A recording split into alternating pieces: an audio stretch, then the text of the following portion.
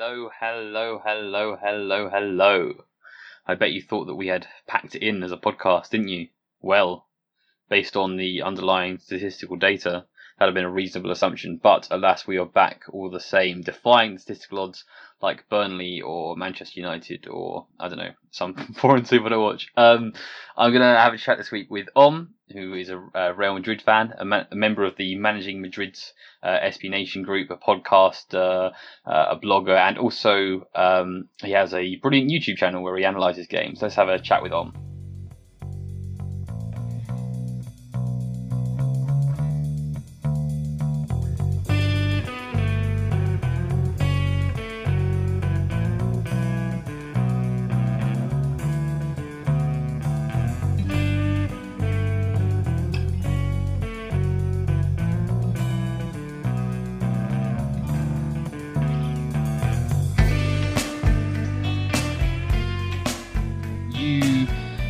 put out a video last night. You also did an article today, which I haven't read yet, but I'm sure it's just as excellent as the video, which is about Real Betis positional play.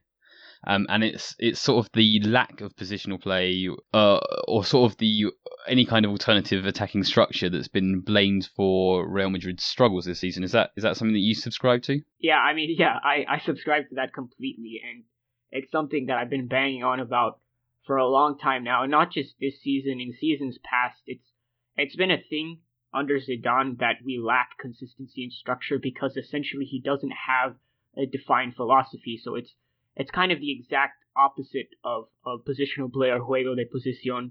And because positional play is essentially a very structured system, it's something that you need to repeat over and over again to get it right. It has specific patterns of play that you follow, and it's all a very... there are ways that you can interpret positional play to suit your own needs. You don't have to necessarily do everything that Pep Guardiola does when he interprets positional play, but there are set guidelines that you need to follow to be successful under it. And under Zidane, he really doesn't have a philosophy at all. You can, at least from what I can discern, I've watched pretty much every single Real Madrid match under Zidane, and it changes so often. And a lot of that has to do with the fact that part of his job is managing the squad and rotating often and trying to keep everyone happy, but part of it is also because tactically he is a bit naive at times, and I guess it's just his preference to constantly try to surprise opponents with completely different formations, completely different styles of play, and it's worked a bit, right? Because we've won 2 league titles, one league title and 2 Champions League titles over the past 2 seasons, but it's hard on the players because they don't have a consistent structure, a consistent philosophy to adhere to. So it's hard for them to just have, 3 days of preparation and go out on a pitch and work in an extremely cohesive manner and ensure that there's no holes in the scheme. And Zidane has tried to be extremely fluid in what he's done this season, especially with Isco's role in the beginning of the season. And that extreme fluidity combined with the lack of an overarching philosophy has made it very difficult for Real Madrid to be compact defensively all the time and for there to be any real structure to kind of support the things we want to do. And I think that's part of the reason we're in the situation that we are in right now. Yeah, I mean, there's a lot to be said for adaptability and game-to-game alterations. This sort of lack of attacking structure criticism is one that's cropped up a lot this season, and it's one that cropped up a lot 2 seasons ago, but it didn't happen a lot last season when, as you said, you won the Champions League. So the follow-up question has to be, given that there's very little in the way of attacking structure for Real Madrid, how did they not just win the Champions League, but dominate European football last season? That is an excellent question, and it is one which I will attempt to answer, but if I'm just being completely honest, I think I have to say that I'm not entirely sure, because when Zidane first came onto the scene and when I first saw what he was doing under Madrid, I wasn't very confident at all. I mean, there was the fact that the team just looked a lot better than they did under Benitez, but it wasn't because of any particular tactical reasons, at least in the beginning. It was simply the fact that the players, they believed in Zidane, they respected him because he was a legendary player, whatever, and they just started fighting harder again. They started playing harder on the pitch, and I think it's fair to say, for that half of 2015-16 when Zidane came in, it didn't really have much to do with tactics, and it had more to do with the mental aspect of the game, and simply just Zidane being able to motivate his squad so the quality of Real Madrid's individual talent shone through. Of course, in that span of time, there were little things that showed that Zidane did have some tactical acumen. So against Barcelona away, we played really, really well, and we sat in a low block. We were really structured defensively, and we counterattack. So one of the classic ways that we beat Barcelona in the past under Mourinho, and Zidane applied those concepts very well in that game, and it gave me a lot of hope. And against Atletico, it was fairly good. We sort of played the same way. I wouldn't say our attacking play was all that great, but defensively we were all right. And I'd say we matched Atletico fairly well in a game that wasn't very entertaining. We took it to penalties, and I guess for a manager that came in at the time, that was acceptable. And then comes the next season, and in the beginning, I really didn't see any improvements at all. It was pretty much the same thing in 2015-16, except this time teams had become more accustomed to Real Madrid. They were exploiting our compactness issues better. We didn't seem to have a plan in offense other than crossing, and then we just kept winning somehow. It was late goals, late set-piece goals from Ramos. It was late-headed goals from substitutes like Morata and even Mariano. And when it came to the final third of the season, we switched to a diamond with Isco as a central attacking midfielder once Bale went out injured.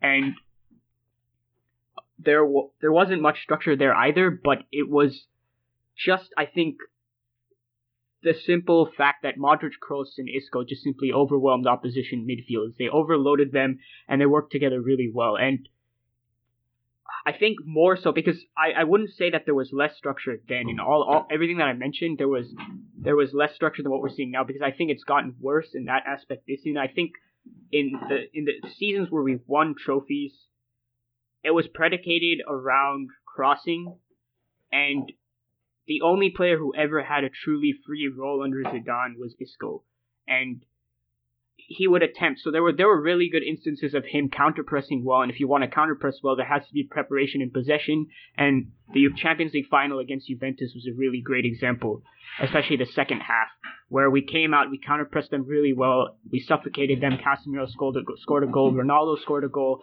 off a counter-pressing action, and we won the game. So there was the sense that crossing underlined our entire season, the 2016-17 season, and in specific matches, Zidane would up his tactical game and create some sort of structure, usually in some kind of pressing sense, that would allow us to take control of games and win.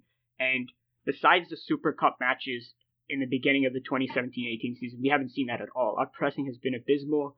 And I think part of that is because Zidane saw some of the success of the fluidity of the diamond of the season past and tried to expand on it. And he said, well, if it works so well because Isco, Modric, and Kroos just roamed kind of wherever they pleased, and it was mainly Isco who did that, then obviously that works better if I give Modric and Kroos more freedom, and if Isco not only can just move wherever he pleases in the attacking phases of the game, but can move wherever he pleases in all phases of the game. And so it came to the point where Isco was receiving the ball from the center backs, and Casemiro was ahead of everyone else, and it was a disaster. And I think Zidane has understood a little bit that he cannot continue to play like that and can't continue to go with the diamond.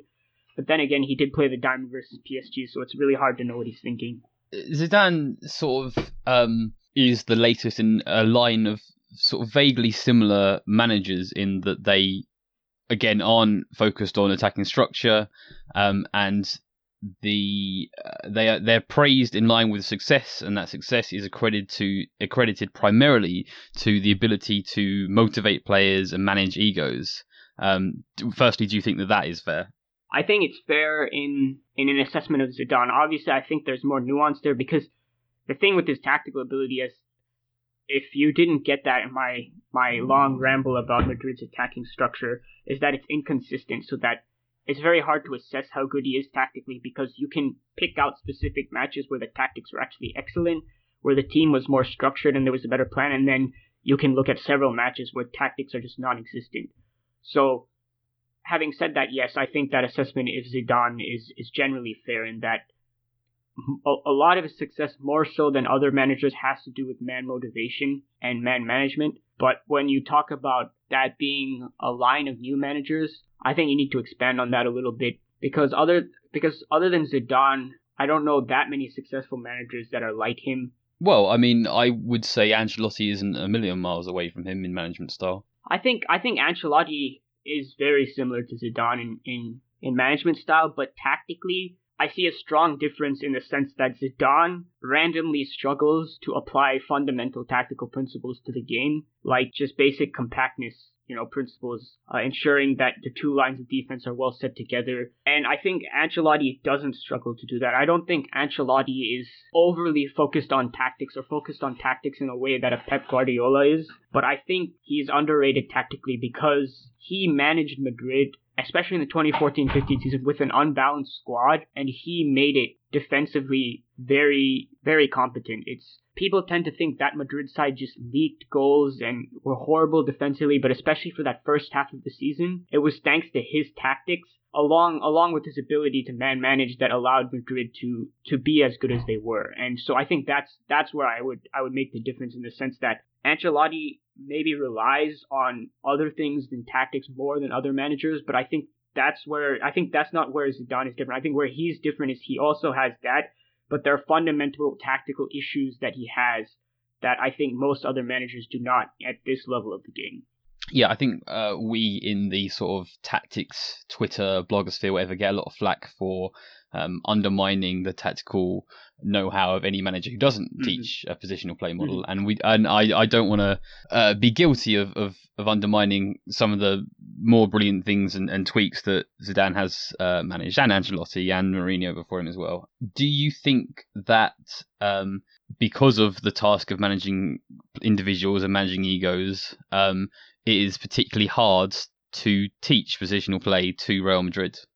I think to a certain extent it can limit it, but so if because Zidane definitely does spend a ton of time having to manage his players and ensure that everyone's happy through rotation, but I think that issue has more to do simply with the size of the squad and the dynamics when it comes to the quality of players you have. So I don't think any manager can deal with having a bench that is arguably as good as the starting 11. For example, last season you had Morata and James Rodriguez on the bench, and they left simply because of the fact that they weren't getting enough playing time. And I think you can argue that Zidane could have given them, a little more minutes here and there, but at the end of the day, Zidane did what he could to keep them happy with a pretty rigorous rotation system.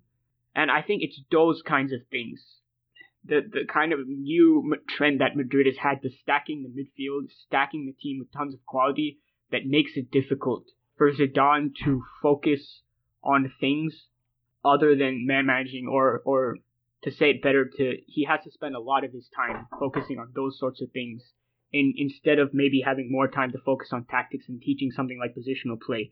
But I don't know, or I doubt how much of an influence it has. For example, when you say egos, a lot of people there, when they say that, they imply that, that some of Real Madrid's players just aren't disciplined enough, or they're simply not willing enough to learn these concepts and play within such a structured system. I don't know how accurate that is. Yeah, I'm saying that with sort of invisible quotation marks when I say egos. Okay, firstly, do you think that Zidane will stick around for much longer? Do you think he'll be there next season? It really depends. So if we don't beat PSG or we don't win the Champions League, essentially, I really do think he's gone. I think Zidane has gotten a lot more leeway and influence than any other Madrid manager has in the past because of his past status.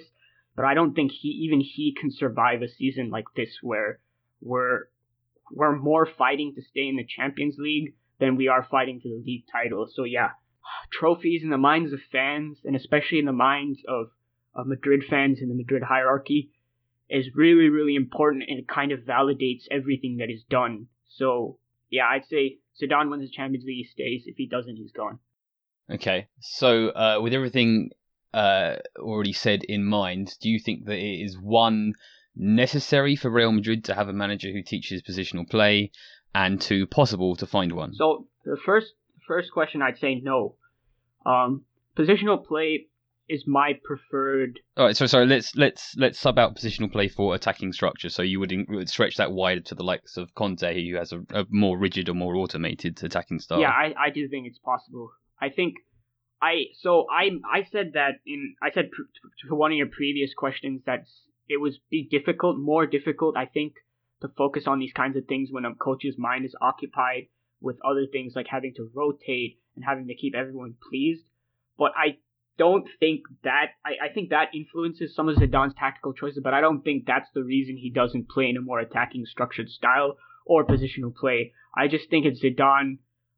I don't want to say he doesn't know how to, because I don't know personally if he doesn't, but I think it's just because tactically he's just not up there with the best coaches in the world, so he doesn't play that way. I do think it is possible to play an attacking structured style. It just simply takes a coach that is willing to do it.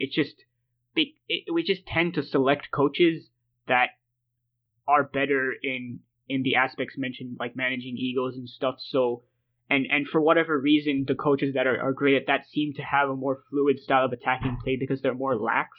But I do think it is possible. So if you brought someone like Conte, I think it would be possible. I don't think it would be any problem to sit down and tell Benzema, Bale, and Ronaldo and say, here are some attacking combinations that we have, and I want you to go through with these. Because even with Mourinho, who is being criticized a lot at Chelsea for not having a ton of attacking patterns planned out, I think with Madrid, where he had to be more of an offensive coach than he ever had to be, he did have some attacking patterns of play. We can have a coach that comes in with more structured attacking play and it can succeed. It's just that it's, for whatever reason, mostly coincidence that in the past 4 seasons or so, we just haven't had managers that have been like that. We've both name dropped Conte. Is there anyone else you would have in mind to fulfill that task? So I'd be comfortable with Ancelotti coming back, but since we're discussing more structured attacking play, I think I'd take a risk on someone like Tuchel. It's difficult with young managers. Tuchel is slightly naive.